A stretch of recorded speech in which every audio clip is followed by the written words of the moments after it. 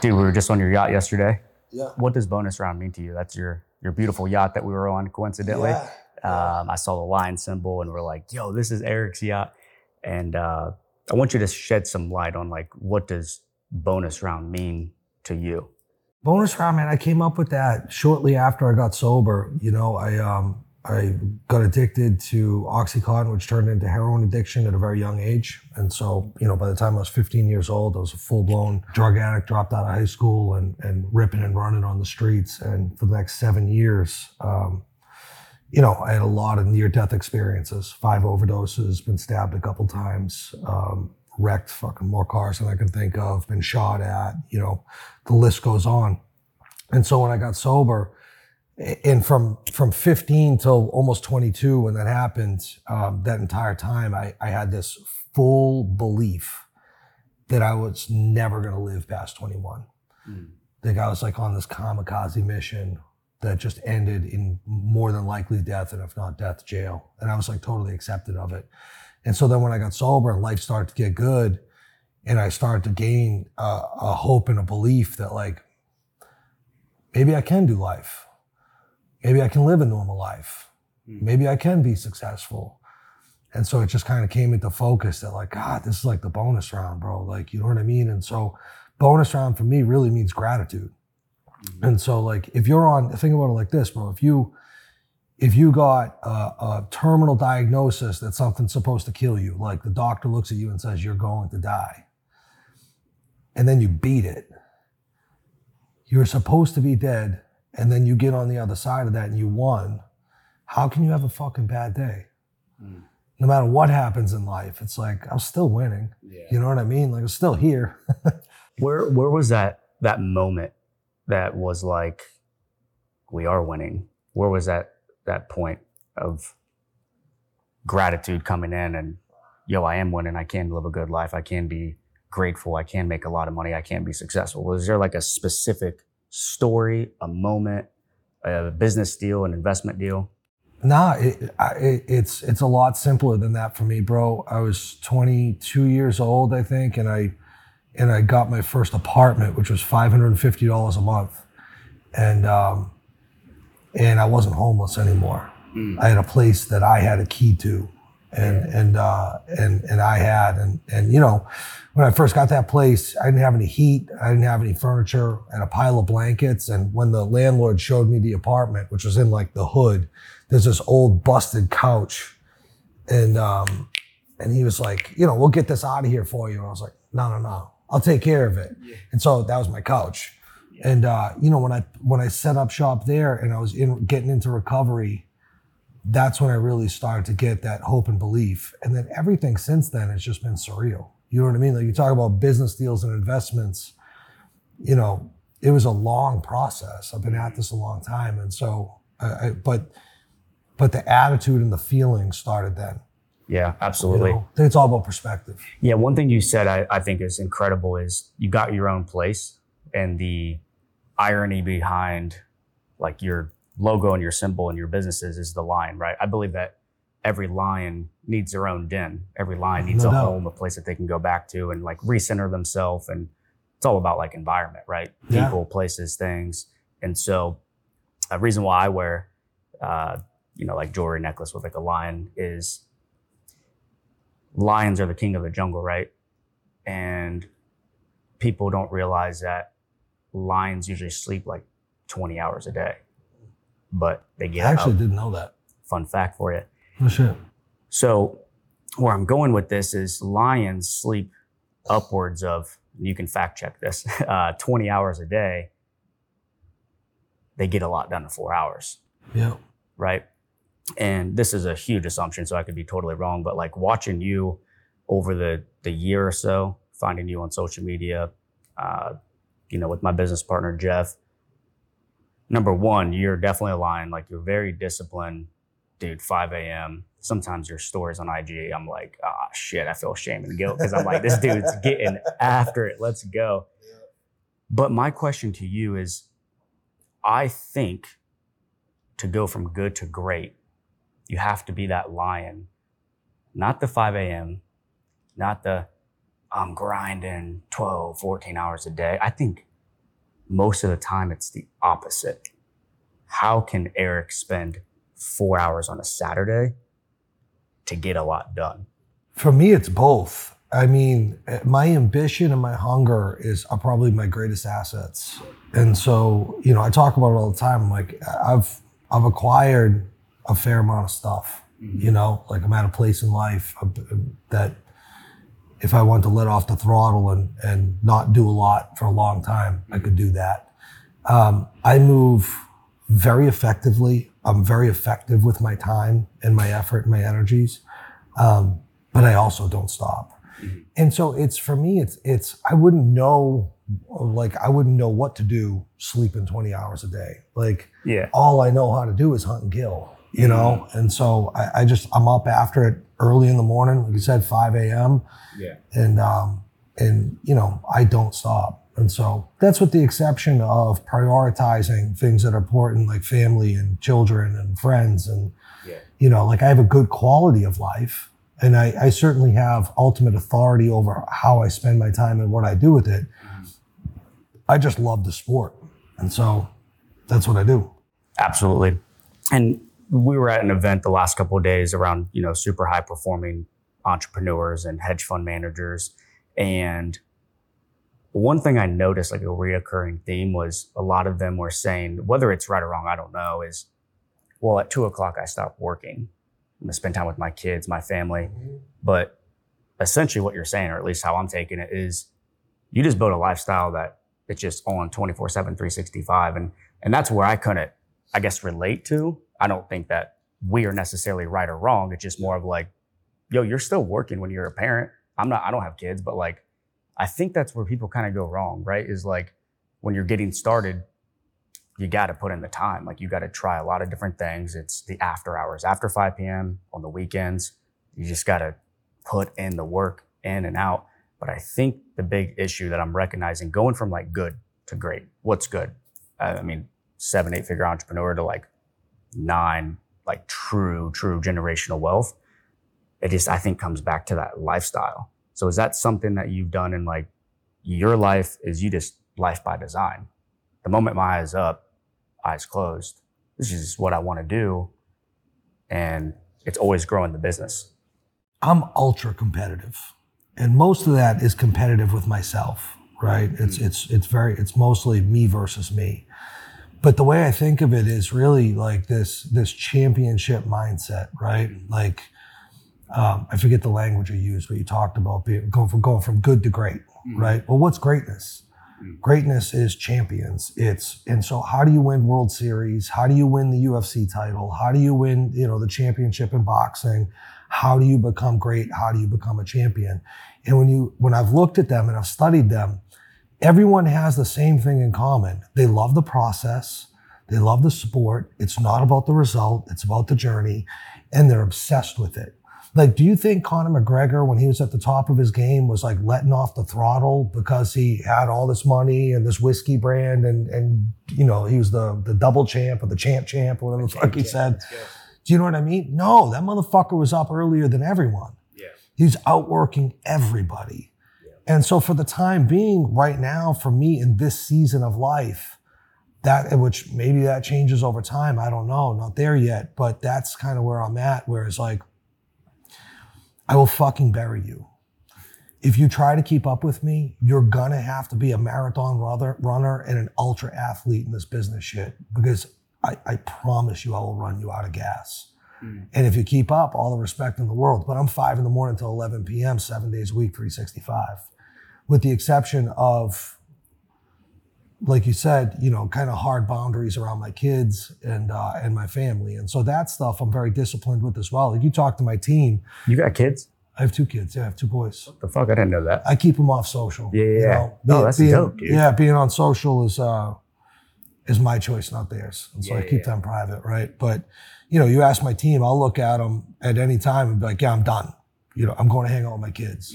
And there's always more that can drag you in. And so, I'm pretty good and disciplined with making the time around that for my boys. But yeah, like other than that, I'm after it. Yeah. You know what I mean? Like, be careful, bro. I'm a fucking ultra marathon endurance. Let's fucking, I hope I see you at the Let's finish line, fucking dog. Go, bro. Let's fucking go. And so, it just, this mindset, and people, and I think it's about self-awareness. Like, dude, if you want to make enough money to have a dope spot and a dope car and fucking, and a good looking chick and fucking be at the beach by 1 o'clock in the afternoon, and that's your fucking thing, bro. You like to play volleyball and drink fruity drinks down by the fucking ocean. Like, fucking God bless. Like, cool. It's not mine. You know what I mean? Like, I wake up every day and I just feel broken hungry. And dude, I sold my business for fucking 9 figures and woke up the next morning and felt broken hungry. And like, I just think that's in my DNA, and it's an asset and a liability, I guess, at times. Yeah, absolutely. What will make you not feel broken hungry? Nothing. You know, it's if I still feel broken hungry at this point, brother, it's a lifelong condition. Yeah. You know what I mean? Like, do you think that has anything to do with one thing I've noticed about people that have, previous, issues with drugs, addictions, is that potentially changes into like to work, right? 100%, bro. I have addictive personality, fucking through and through with anything that I do. 100%. I think there's a couple factors that are related to addiction, at least for me, and maybe people can relate to this, is one, I have an addictive personality, so I'm gonna be doing something addictive. Like that, if it's work, if it's the gym, if it's a healthy lifestyle, fucking the crime rate and the rest of society should be grateful that that's what I'm doing. You know what I mean? Because I was hell on wheels back in the day. But, outside of that, I think it's some core component when you go through the trauma of a lot of that. When you're an addict that's kind of on the streets, addiction affects all different social classes. For me, I know what it's like to fucking sleep outside and fucking go without food. Yeah. Like, I know what to fucking steal fucking Slim Fast shakes from fucking 7-Eleven because I got hunger pains. You know what I mean? And so when you hit that and you're that hungry and you've been there, I just don't know that it leaves you. Like, at least for me, like, I don't know. And so now it's really just about the process and the day to day. And that's where I find a lot of my satisfaction. Yeah, that stuff like burns into your DNA, right? Which, like you said, it's good and bad. I think it's way better that someone is saying you have an addictive personality by working too much. It's like, well, you could be addicted to donuts and heroin, right? So I think you have to be a little careful because you'll get people that will project onto you, right? Like, yo, Eric, you had a 9-figure exit. Like, why are you continuing to do all this, right? And again, just sitting with you right here, I can kind of feel that energy off of you of like, it's not bad or good. It's just what I want to do. And I think a lot of people get lost in that process. I want to come back, if you don't mind, on the kiddos. Great job keeping them off social media. Appreciate it. That's definitely not easy, and much respect. But over 70% of generational wealth returns back to poverty in the second generation. And I think it has a lot to do with what we just talked about. Not setting up a trust, not having assets or a business for them or a bunch of cash. I think it comes back to what I refer to as like a peasant victim mentality, right? It's that generational trauma. It's the DNA that's in them. I'm not a scientist, man. So again, fact check me here. But you can see how your addictive personality may be passed on to them, right? Or that relentless work ethic. But how are you ensuring, or what are you doing to do your best to ensure that your kids don't have this generational wealth passed on to them, and that returns back to poverty and or their kids? I think that when you're first generation new money, one of the first things that you go through is adjusting to wealth yourself. Nobody prepares you for that, right? Like, and it's actually you don't hear people talk about what it's like to adjust to becoming a high net worth individual. For me, it was a lot to get acclimated to. And then in that process was, all right, well, I'm not affecting just myself by this. I'm affecting my entire family and my children. And so, I've actually spent a lot of time thinking about this. And so some of the stuff that I've done for my sons, I have an older one and a younger one, is that in their trust, there's stipulations that, at a certain age, at certain ages when they get there, they get access to more things, but then there's rules in there. And if they don't abide by the rules of the trust, they get nothing. I will let them starve, and the trust will skip a generation to their children. And if their children follow the rules, then they'll have benefit and access. If they don't, fuck them, goes to the next one. Like, it just is what it is. Some of that stuff is they must be in full-time school or gainfully employed 40 hours a week. We don't do lazy around here. Like, I don't care how much money we have. I didn't work my fucking face off for you to sit around and smoke weed out of a bong playing video games like some rich kid's little prick son. It ain't happening. What if it's on Twitch, bro? They could be getting views and money. Come on, bro. That's passive income. Bro. But then go make it big on Twitch and your kids will get my money. You know what I mean? And then one of the other ones is drug testing and making sure they're substance free and all of that. And so that's, but those things are after I'm dead. And so I can have some controls from the grave after I'm gone, which hopefully is a long time from now. The stuff that I'm doing today, my older one is 11 years old. My younger one's too young for any of this. I have him in he's in a private school, but he's in my own formal program that I built for him. And so some of that stuff includes responsibilities around the house. It sounds crazy, bro, but it's easy when you become, a person of meat. You have house cleaners and fucking assistants, and you just have all these people around you all the time.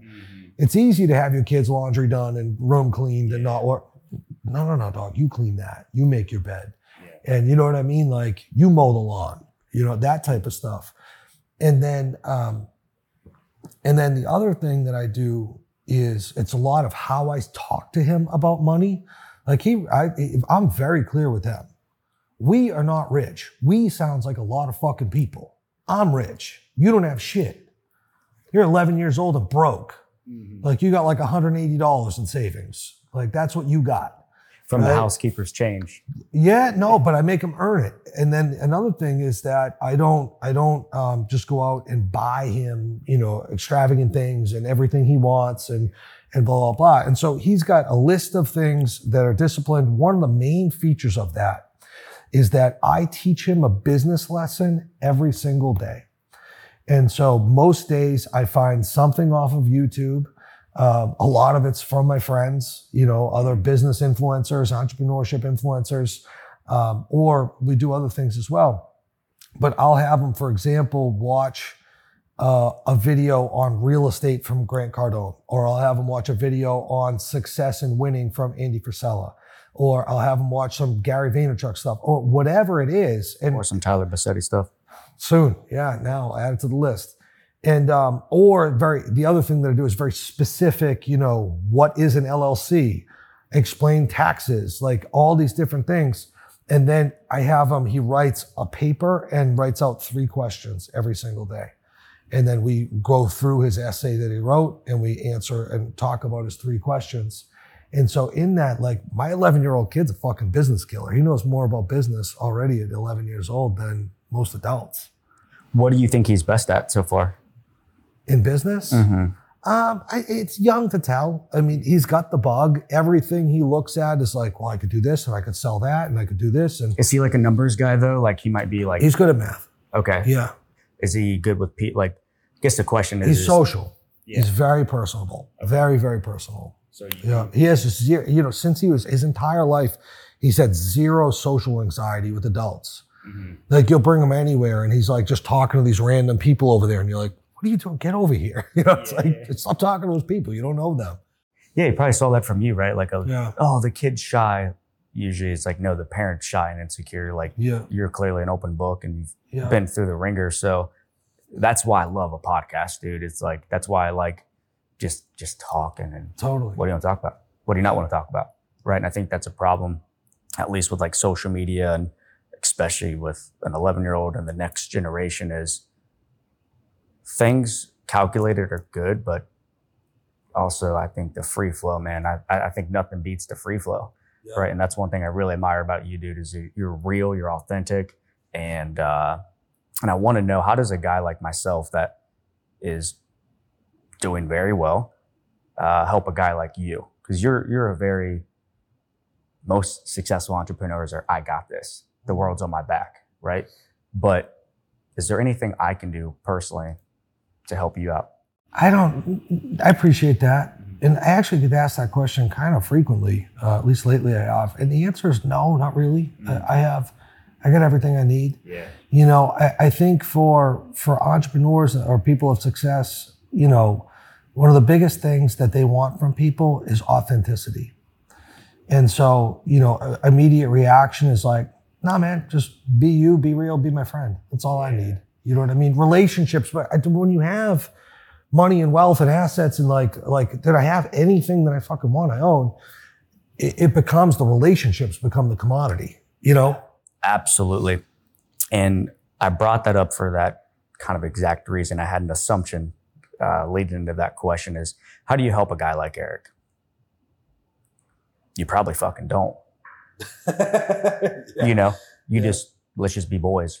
Yeah, right? 100%. But the reason why I bring that up is the past that you had, it seems like you have an extremely high level of emotional intelligence.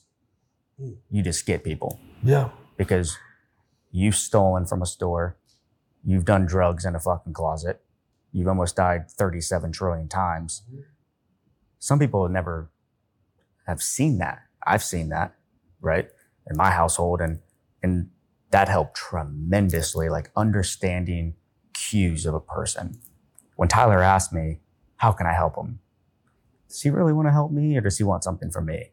So have those experiences helped you see through the bullshit of people and make business decisions and understand people's overall, keep your head on a swivel? I think what set me up for a lot of that is, you know, heroin addiction broke me.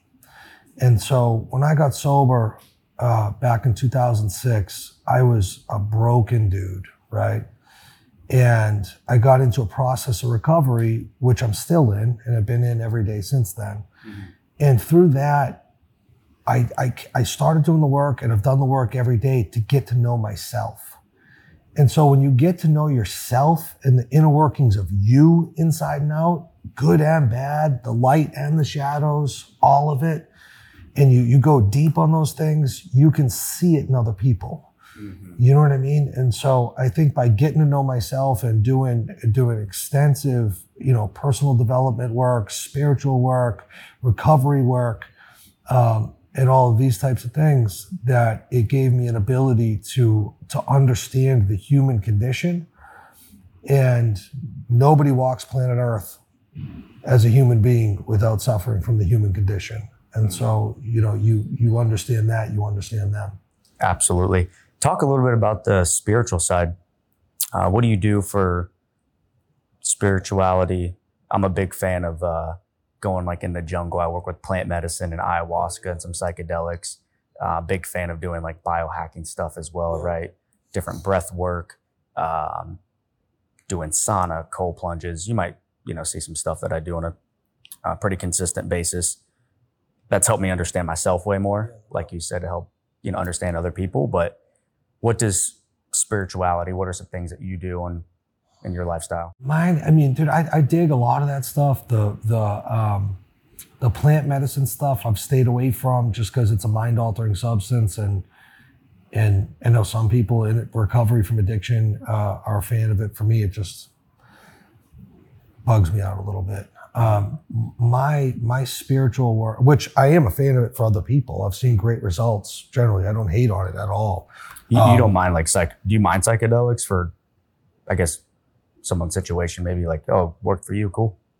No, I don't mind it at all. Like I don't really care if anyone drinks. Like it's, This is me, bro. Like, you know what I mean? And so people get that wire crossed. Like, I'm a hardcore drug addict. Like I don't drink because I'll be shooting heroin and cocaine and robbing people for fun. You know what I mean? Like within days.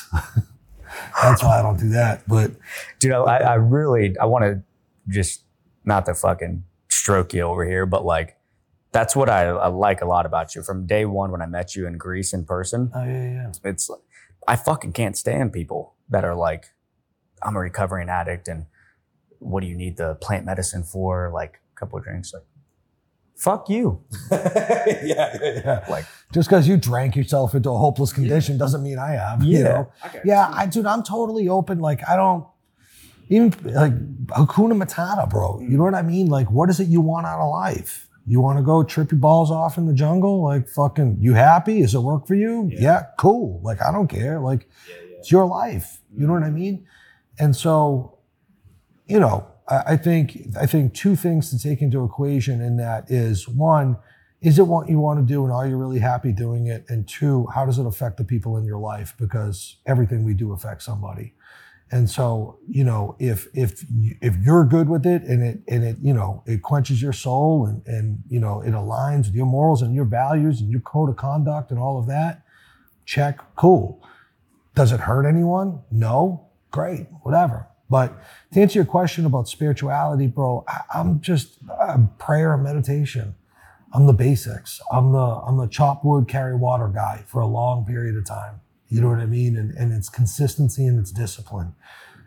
I pray and I meditate every morning, and I've done that for more than 16 years. And so it's a journey, and I have a relationship with prayer and my prayer life, and a relationship with meditation, and you know, of course, I think spirituality is also directly tied to our actions and how we live our life. And so, you know, like spiritual principles, people talk about spiritual principles. And so it's prayer and it's meditation. But then in the recovery world, they talk about, you know, living by spiritual principles. Well, what does that mean? Like, people throw that around. What's a principle? It's a code of conduct. And so I live my life based upon a code of conduct, a rule book that's spiritual in nature. Try not to hurt other people. Be honest and kind. You know what I mean? Have integrity. My word is my bond. Those types of things. And because you've done the complete opposite, you can see how quickly if an employee, maybe a partner in an investment or something, you can see through it. Yeah. One of my favorite sayings is actually by Abraham Lincoln. And he says, when I do good, I feel good. When I do bad, I feel bad. That is my religion. Yeah. You know what I mean? And so it's really action-based. It's like you can do all the stuff you want, go to church, read the Bible, whatever, but how you're living matters more than most. Absolutely. And it's that frequency state, right? Like joking earlier about when I see your 514 time on the story, it's depending on how I view that, right? And I think that's where people get a little caught up, is you are immediately potentially starting out your day in shame and guilt. Because I woke up at 6:14, not 5:14. But I'm not doing anything bad. This is just a lifestyle. This is what I want. It's a little bit different than Eric, a little bit different than John Smith, whoever it is. So how do you get people in your mastermind programs, whether they're beginner, just really kind of try to figure things out, or they're trying to go from good to great? I believe it starts there. And it's a question we have to keep asking ourselves. What do you want? And who are you? And are those aligned? Because sometimes people they don't know what they want because they don't know who they are. Right? Yeah, a lot of people come to me. You know, I have two different levels of coaching that I do. I have an entry level, which is called Premier Blueprint.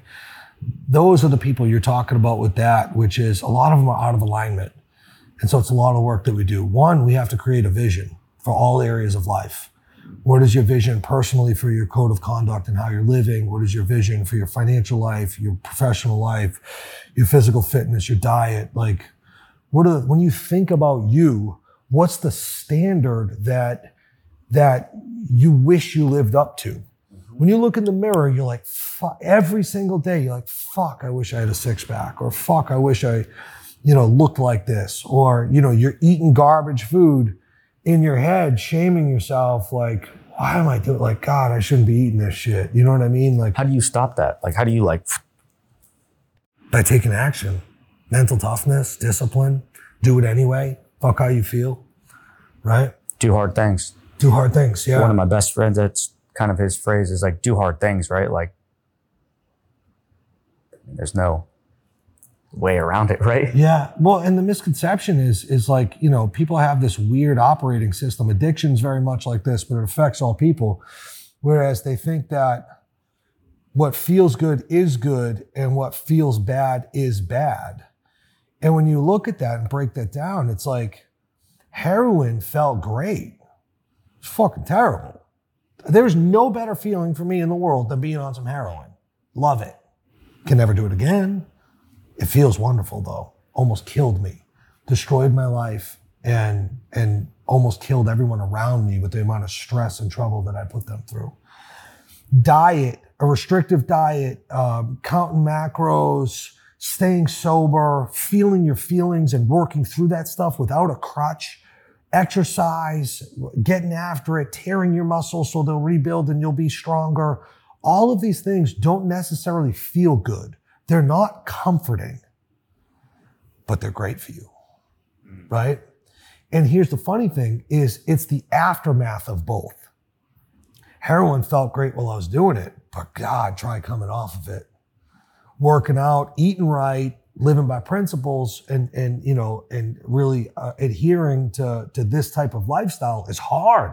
It's doing hard things, but the aftermath and the result is easy. Makes life easy. You know, life on heroin and eating shitty food and cutting the shortcuts feels good, but creates a hard life. Life doing hard things creates an easy life. So that's what and I'm sure even with like high level people, right, that are doing 7, 8, 9 figures, whatever, you're still probably revisiting those principles, right? I teach that. That's all people. You know what's funny? Sometimes it's like the 8-figure and the 9-figure guys that it's more so. And they're more challenging to work with. At least the 5-figure cat that's broke and having a hard time paying rent, like knows his life's fucked up. You know what I mean? A lot of times people can hide behind success. And so I work with that from a personal development standpoint across all of them. The difference in my other program, Inner Circle, is these are people that have already found some level of success. They own a business. They have a high-level job. They're a professional. They're a business person. And we're also working with them with tactical business stuff on that and taking them to the next level. Yeah, I love what you said about the feeling. That's incredible because one, it's like just because it feels good doesn't mean that it is good, right? And that exemplifies something I obviously very passionate about. What I do is invest, right? I view myself as an entrepreneur and an investor. Investing my time with you right now. This is an investment, right? Yeah, it doesn't feel good to have to move things around on the calendar, this and that, but this is going to pay dividends long term. Whereas most things that are not so fun at the beginning, which by the way, talking to you is fun. This is great. It's just what we have to sacrifice to be sitting right here, right? Totally. I can't be out on the yacht right now, this or that, but it pays long term. That said, being adaptable, right? In those investment decisions and being adaptable to like what you want as well. I think that's what Jeff and I are experiencing right now in our businesses is what got us here is likely not what's going to take us over there to that good to great. And so obviously we've done, I think, a great job of adapting, going from teaching financial literacy, credit, getting people funding, different programs and events to, niching down in some areas, navigating the crypto chaos and all that, right? But what is usually the most common thing that you see in your inner circle that holds people back? Is it the how or is it the who? Do they need to just double down in some relationships? Do they need to automate, delegate more? A lot of the people that, for whatever reason, find themselves in inner circle are entrepreneurs that have built businesses, but they get to this breaking point, this bottleneck where they don't know how to get out of their own way, that they become the restrictive piece of the business.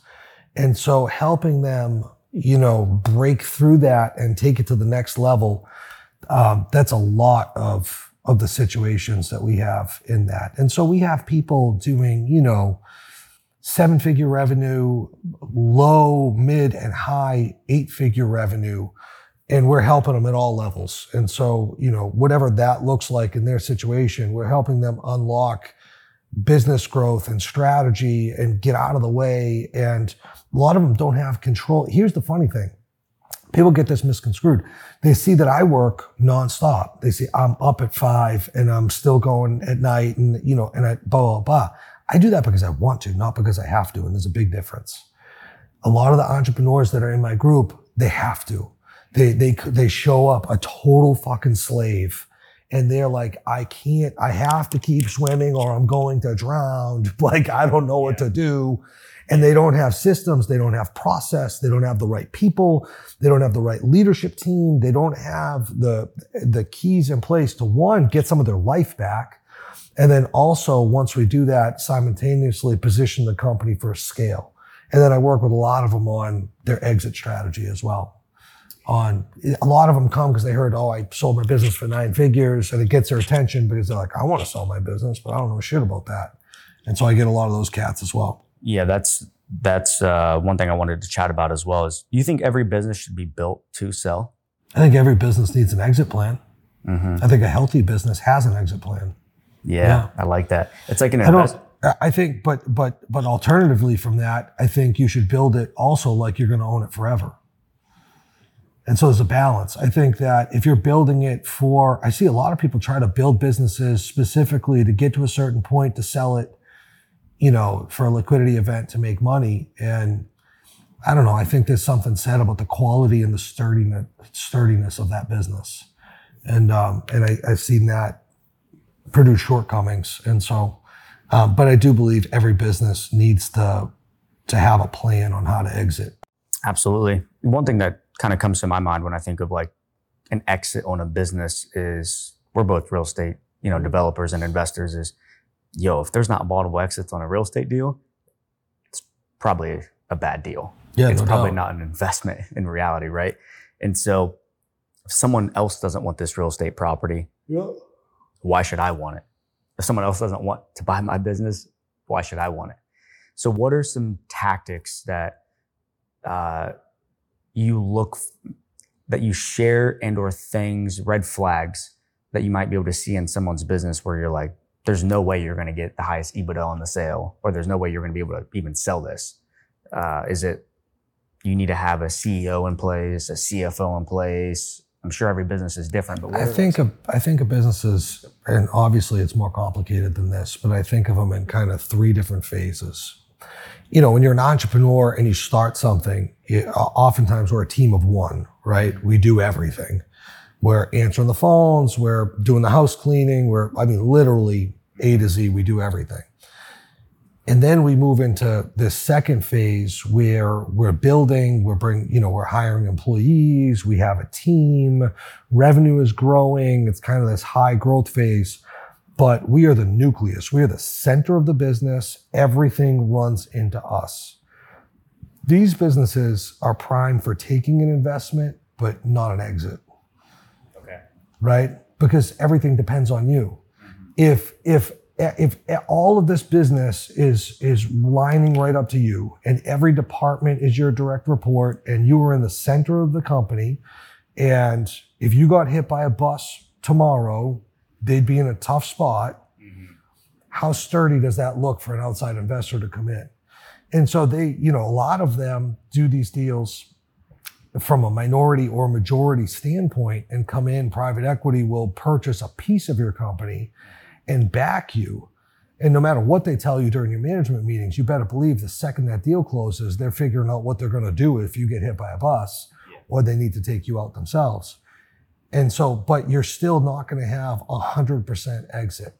Making the transition, and I started here, I moved through this, and then I made it to the 3rd phase, and that's when I had a full sale, is building systems, processes, KPIs, measurements, reports, leadership team, and putting all these things in place and you're removing yourself from the business.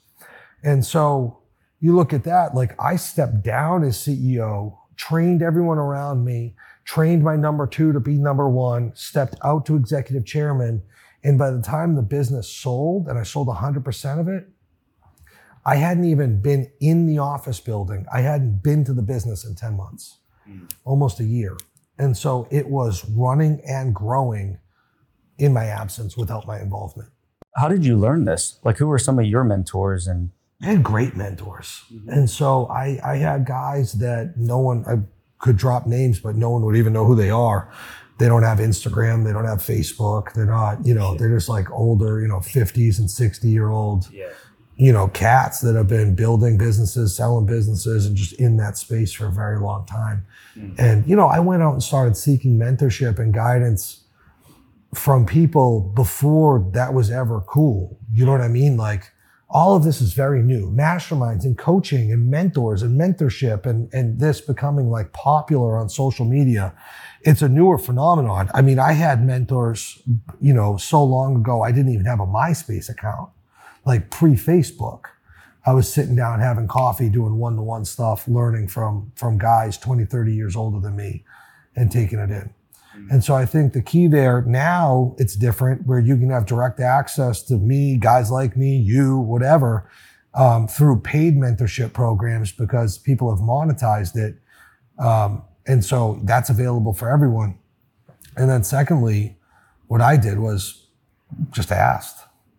I went to older guys that, I think Instagram and social media ruins a lot of things at times for people. But I went to guys that were happy to spend the time with me. They had plenty of money and they were just happy to drink coffee and talk. Yeah. And so I did a lot of that. Yeah. And you might be seeing some of that now, right? It's just like, how can I help you? Probably fucking can't, other than just being like a friend, right? Yeah, maybe one day you might need something, but that is something that I've said on another show or one of the other guests that I can't remember is go talk to the old man at the coffee shop, 100%. Right? Like they just been around the block, right? So whether they have what you want, they may be able to just share some of their experiences versus people on social media. You don't need to be on social media, right? So why are you on social media? Why are you pushing a mastermind program? Why are you I was talking about this at dinner last night and with a group of guys, entrepreneurs. And one thing that I don't think meets the eye is that I had this career, 15 years really, first 15 years in recovery. The first 2 I was volunteering, and the next 13 I was doing it professionally in the business where I taught and helped drug addicts and alcoholics find recovery. And it became a business, but it was also a platform in which I was able to help other people. When I sold the company in December of 2021, it left this void. I was surrounded by people and I was constantly helping other people, which I love. Mm-hmm. I think altruism and helping other kids, other people, is also a large part of a spiritual way of life, right? You want to get to know God, get to know his kids. Mm-hmm. And it left this void. And so, a lot of the coaching program that I've started has given me this opportunity to help people again. And so I like it. Like it's not free, but I definitely don't do it for the money. And the amount that I put into it, I work one-on-one with every one of those inner circle members. I wanted to talk about that. I saw your story the last 24 hours, which is fucking incredible, by the way, dude. Like I was talking my shit over the last 24 hours. Yeah. You'll never get a fucking yacht like me unless you join. I'm just joking. Get on my level. But the point about that was, and for anyone watching, by the way. No, but the point of talking about levels was like people come to me all the time and they have like a condo and a Rolls Royce and a little bit of money in the bank, like talking like they made it. And I'm like, dog, there's levels to this game. You know what I mean? If I don't think that I've made it, like you shouldn't. We're not done. Yeah, but maybe not, I don't know, but maybe for them, but you're competitive with yourself. Mm-hmm. So that's really what you're saying is like, fucking, I'll buy your condo and evict you. But right? those are the people that I'm talking to. Yeah. Right? The people that are hearing what I'm saying are like, fuck, he's right. Everyone else, not everyone's going to agree with me. There are plenty of people that are like, what the fuck is this guy's problem? Exactly. Or they have those things and they're good, but in reality, what you're saying is, at least what I believe is, you got here, which is great. You got some money, you got a Rolls, you're in Miami, whatever, great. I think the problem is you potentially didn't adapt. Mm-hmm. So you think you're done, but you just don't like what you're doing now. So you may need to adapt and start doing some more things that you actually love doing. Yeah. Right? So why, because you're so dialed in with systems, processes, your time's super valuable. why coach people one-on-one? Why Because give I them like it. You like it? I do. It's literally that simple because I like it. Yeah. Because at a certain point when you have, like, what am I going to work for at this point, Tyler? Mm-hmm. I own a fucking mansion in Miami, a mansion in New Hampshire, a yacht, a jet, any car that I want. Like, I could go today and buy fucking whatever I want to buy. What am I working for? Like, what? So when you could take that and help other people, and you see them and their life improve and the light bulb come on in their eyes, and watch them kind of come alive and get sober and do just all the stuff that I've seen happen already through this program, like, that makes me so much happier than anything else that I could do. And so I like it, I like to work with them. I respect that a lot, man. And it makes sense now when you say it, is because I was seeing some of your testimonials. They're sharing like, oh, he helped me in 3 weeks, double my business income and put things in place to exit in 6 months. But the one that really stood out to me was a couple of your testimonials that I text his personal cell phone number and he responds. Yeah. Right? People get bugged out all the time when they opt in on the funnel and I text them. They're like, this isn't really Eric, is it? I FaceTimed a kid yesterday. He almost had a heart attack.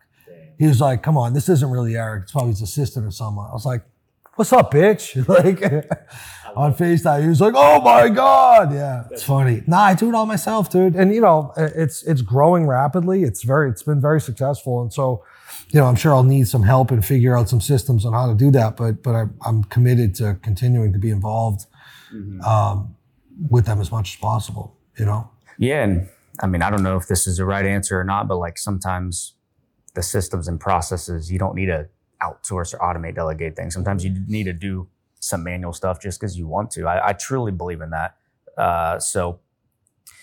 And in reality, it's like the kids, right? It's like coming back to the lion, every lion needing a den.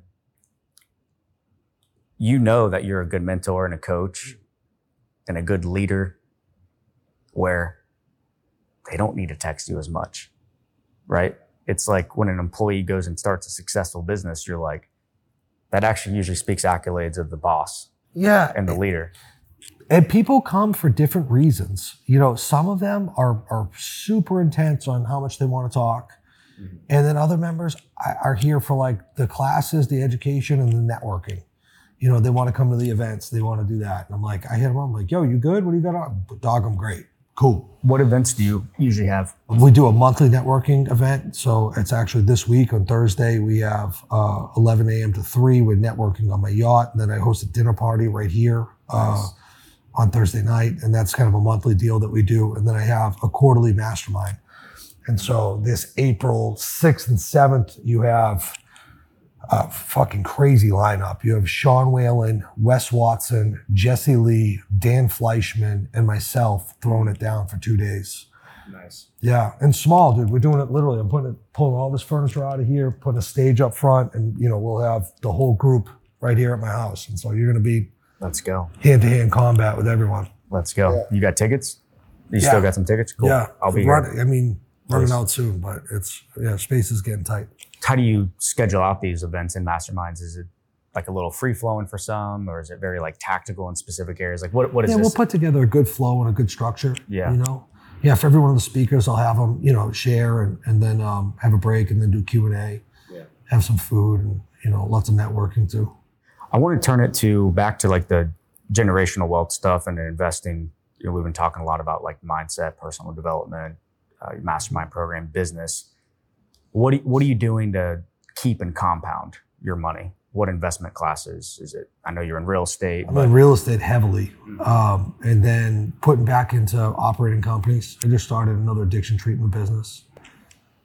Yeah, that's the one in Columbus, right? That's the first site, yeah. Okay.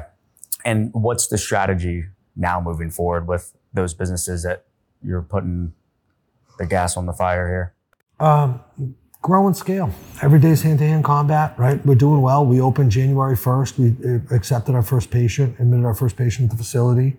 And, congrats. Thank you. Yeah, there's, I think, 32 patients there today. And so, we're just continuing to build. We have that program in Columbus. which when all is said and done is a 116 bed continuum of care. And we'll probably hit those numbers of capacity within the next 6 months. We have another program in Mount Vernon, Ohio. We have one in development in Waco, Texas, and another one in southern New Jersey right now.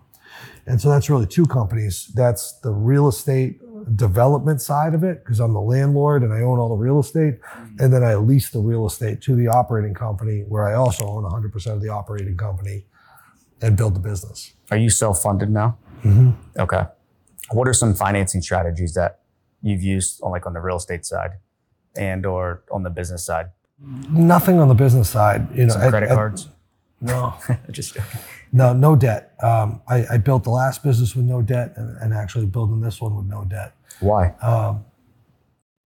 Because back then, I don't know. I just bootstrapped and got in this motive of that's what I was doing, and so I bootstrapped. And now, I have enough liquidity that I was able to fund the project myself, and I don't need to borrow money. Interest rates are through the roof. Cost of capital is crazy. Mm-hmm. And so I haven't done that either. But then on the real estate, I like dealing with a lot of local banks, local commercial banks I find have the best terms. And so if you can get into whatever region that you're in, and network with them. Are you looking at something specific in that market when you're choosing to go to Columbus, Ohio, Mount Vernon, Waco, Texas? Are you looking regulatory environment, population, of course, substance use disorder rates, making sure there's a problem with the need, competitive landscape, who are the prominent insurance companies, and our ability to work with them. Some of the things that we look at. Yeah. So real estate, the businesses. If you were someone that, let's say, had $1 million cash, mm-hmm. what would you do with it? And you want to get to that next level?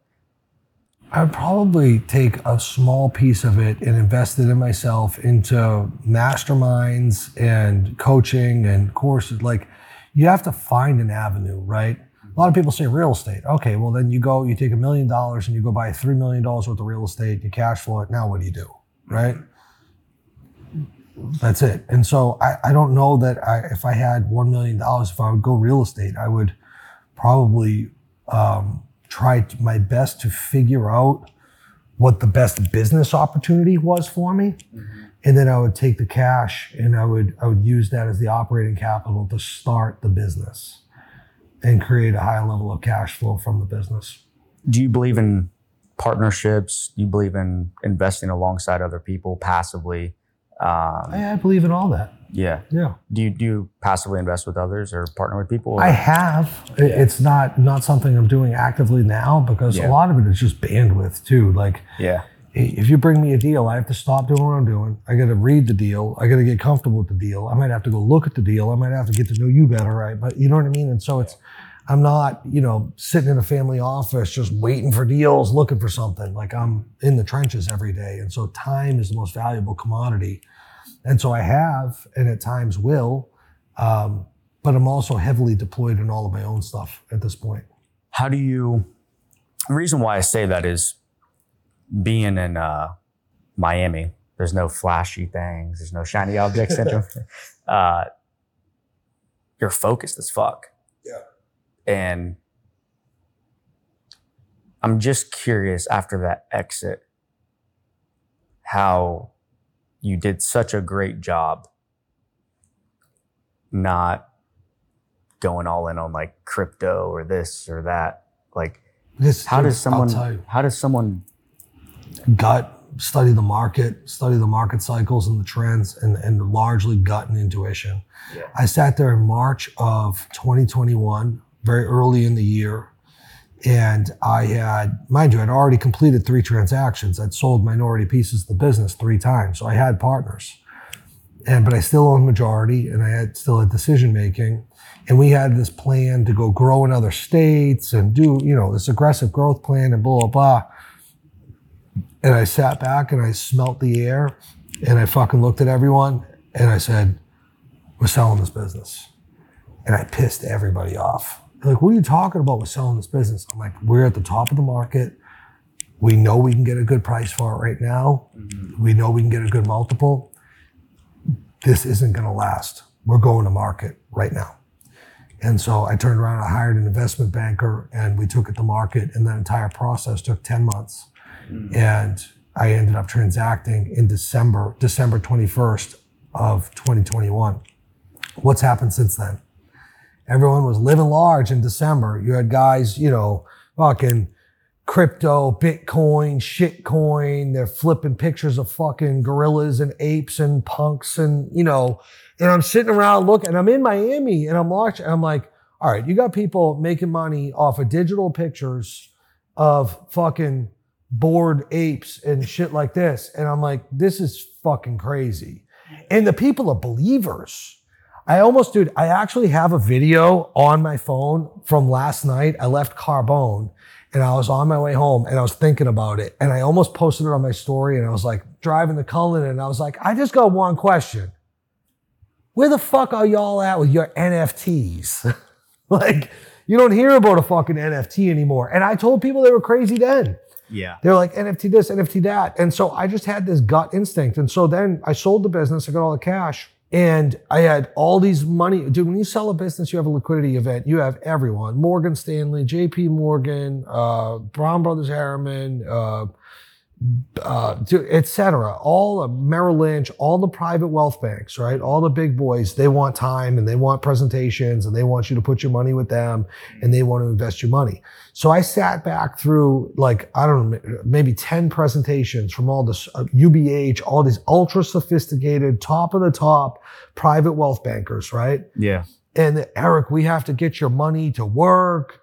And we got to get it in the stock market and funds and mutual and municipal bonds and this, that, the other thing. And here's our asset allocation strategy. And we're going to grow over time. And they have these fucking charts, and you're going to enter here and we're going to end up here. And it's all going to be great. And I just sat back and listened to all of them and went, I'm staying in cash. They're like, what? I'm staying in cash. You're wrong. You're crazy. Bro, the stock market, shortly thereafter, we get into 2022. And what happened during 2022? The stock market melts. The bottom drops out on crypto. NFTs just disappear. I don't even know. Like, do people still own apes? Like, what are y'all doing with them? Did you print them out and use them as fucking coasters on your coffee table? Like, where is all this stuff? You know what I mean? And I watched all of it happen, sitting on a fucking pile of cash going, what now, bitch? What now? You know what happened in the M&A market? Multiples came down. Yeah. Interest rates start to come up. Economic uncertainty creeps in. Less people are buying businesses. And the cost of money, because you got to understand how private equity works. They use money from their fund, but they also leverage the business with debt. And so it's the sources and uses of where the money comes from the transaction. And so the amount that they're able to leverage, they're able to go 3.5 times EBITDA on debt. And now they're pulling back to 1.5, 2, and it costs more. And so what happens through the changing market, fucking on anyone that's trying to sell a business where you are getting high multiples of your EBITDA on your exit, which is where I sold that. Yep. Now those multiples come down. And so I was out at the perfect time. And the cash that came out in the transaction, I stayed in cash, and I just looked at everyone. I said, I don't see any. I think we're at the top. 100%. I think we're at the top. No, I'm not putting my money in. We're at the top. And it's having the courage and the balls to look at people and go, I don't feel it. A lot of people are like, oh, I don't know, these fucking smart fucking money guys, and they follow like sheep. And so for me, it was just gut and intuition. One thing I always think about a lot is there's no crystal ball. We don't know necessarily exactly where we're at any given time in a market cycle. Yeah, sure, we can say there's a probability we're closer towards the bottom and or closer to the top. I think one core principle I've discovered, and essentially I think this is what you said, is how accessible is money and what's the cost of money? If you sold the business right now, you would have profited maybe what, 1/3? Do you think you would have sold it for 1/3, maybe half? Maybe. I can't call it. I don't know. It wouldn't have been the premium that I sold it for. Sure. So and it wouldn't have been as competitive a process. Right? Yeah, you wouldn't have options. You wouldn't be able to, totally. pen deals against each other. But that's one thing I kind of think about a lot is it easier or harder to get money from people, a bank? Well, go 100%. talk to a bank. Is it higher debt that they're going to give you? They're going to give you 65% loan to value or 85? That's right. At what interest rate? Not rocket science. But one thing you said is the gut intuition, right? Like the innate knowledge of what we feel. Were you looking at those 10 presentations, like which motherfucker here has this much cash himself? So why are you here to tell me what to do? Yeah, I mean, in a certain sense, yeah, but I believe that they're smart people and they certainly know a lot and they're subject matter experts, but I also look at alignment. Mm-hmm. Like, all right, you guys make money when I spend my money and buy products, and you, like, literally how you make money is on fees. And so if my money doesn't move, you don't make money. So do you have my best interest in mind?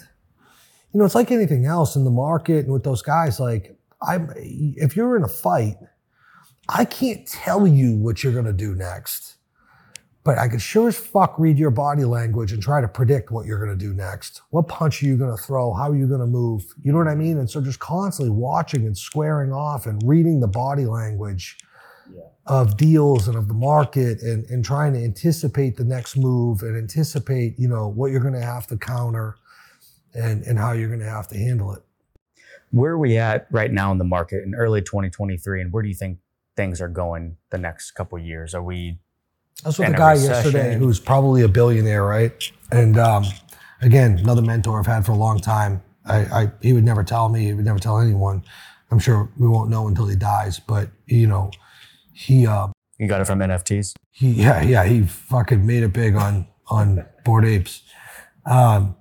He has been in the real estate game for 45 years. He's 67 years old.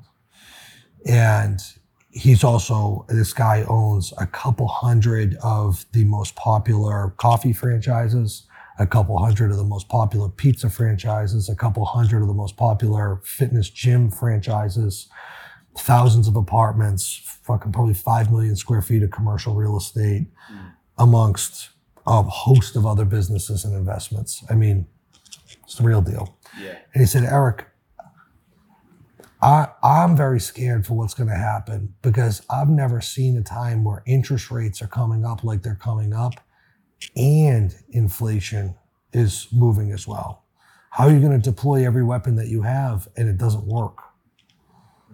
You know, he goes, how does this play out? And so I think that from a recession, like everyone's talking about, we're in a recession.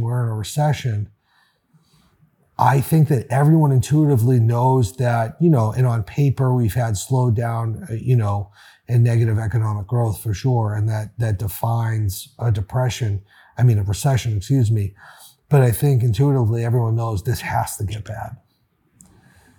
And so, you know, we're here in Miami. In 2009, they had thousands and thousands and thousands of condos for sale for pennies on the dollar here. Like, people were losing their homes. You would drive into neighborhoods and every other house would be for sale because it was foreclosed upon. Mm-hmm. Mass layoffs. People, these are the things that are different then than now, right? Now it's hard to rent an apartment, right? Still. Yeah. Now, if you want a job, generally, you can go out, walk out your front door and find a job. Like, every business is strapped for human capital. There's more jobs than there are people, for the most part, quality ones. And so I think those things change at some point, right? So he's thinking a pretty big downturn. His words were that it could be the biggest one that we've seen yet. But would one argue that I refer to it as like the new digital economy? You know, business is different, bro. Like, you can rip millions online. You couldn't do that 60 years ago, right? So with AI... I'm going to interrupt a little bit. Sorry. Yeah, no, go. You know, AI technology, social media, being able to work from home, have Zoom meetings, be able to do, I mean, I also would argue that as well. I'd be like, there's a whole other industry, the new digital economy, that could potentially offset the old dinosaur stuff, right? Or no? I don't know. What are your thoughts on that? I think that the digital economy in today's world is is the definition of capitalism. And it's the definition of haves and have-nots. And I think it accelerates the evaporation of the middle class. Because if you can figure it out, if you're an apex predator, if you're a smart cat, you can get on there and you can make millions of dollars off a fucking iPhone. Not everyone can do that. Yeah. Not everyone can do that. And so it sucks the money to the top, and it really pulls out this separation of classes. And so I think that for me, you, and the rest of our friends, we'll be fine. But for general Americans, for people in Ohio, wearing work boots, wearing work boots every day, getting up and getting out the front door to go to their job and all of that. And, you know, that's the top of their, you know, you go talk to a lot of those working folks in both of our home states, Ohio and New Hampshire, and try to explain to them that they can make millions of dollars on the internet or an iPhone. And you might as well be speaking Mandarin Chinese to them. Well, we probably will be soon. So might as well get an early head start. Yeah. No, I hear you. It's not for everybody, you know? Yeah, but it can be. I think it definitely can be. I think it's a few things. One, you don't even have a valuable skill set. So you're fucked anyway in a good and or a bad market. In a good market, you just got covered up by not having a skill set because it's very hard to lose in a good market, right? But when the economy changes and the United States is going through what seems to be and feels like this weird revolution politically, economically with currency and fiat currency, and now we're starting to see like a global, or at least what I believe is like a global shift, right? I think it comes down to being recession proof, right? I think it comes down to be recession proof. And you've done just that, man. You've done just that, which what does recession proof mean? In my personal opinion, it's having a skill set that you can monetize in any market, right? And if anything, it actually gets even more valuable in a downturn. And so you have a choice if you're watching this and listening to this podcast, time's ticking, right? Who knows? Maybe we're wrong. Maybe we see, you know, it recover and they print more money off and blah, blah, blah. That's the other piece. We don't really know. Exactly. You know? And I'm honestly, I see both sides, but I'm kind of in the middle. And honestly, I think it's very good to be aware, to be like, okay, what's the probability of crypto and or stocks being closer towards the bottom versus the top, right? And it's pretty obvious it's probably closer towards the bottom. So operate accordingly. But in reality, it's how do you produce the highest income from your time, right? And so I want to ask you a last question here is, what is one thing that you need to do more of and or one thing that you need to do less of to ensure that you're not doing all of this for nothing? What is one thing I need to do more of? It's help people, right? For me, it's about legacy. I often think about, not to sound morbid, but I think about what my funeral looks like and what fucking matters then. And I also think about one more thing, that is, there's going to come a day for all of us that we're out of time. What matters then? And so for me, it's impact. It's people are going to remember what I did for them. They're going to remember how I helped them. They're going to remember how I made them feel. They're not going to care that I had a boat in Miami. You know what I mean? They're not going to remember that. And so that's certainly what I need to do more of. What I need to do less of, I don't know. I mean, I'm very optimized at this point. I don't know that I feel like I've removed almost everything that I need to remove from my life. I mean, I'm pretty stripped down. I go to bed early. I wake up early. I don't eat carbohydrates. I don't drink. I don't drug. I don't do nicotine. Like, it's like, I don't have a lot left to give up, Tyler. I'm going to be honest with you. Yeah, bro. I see you eating like fucking ground beef with ground turkey, baby. 1%. Yeah. There we go. You cook it and everything, right? Or, yeah. Nice. Yeah. Nice. Yeah, it's why? Performance, fuel. Why don't you have a chef? Well, don't need one. It's easy. Yeah. I love it. Bro, this was fun, man. Yeah, man. It was nice to get to know you a little bit more and appreciate you taking the time, brother. Dope. Cool.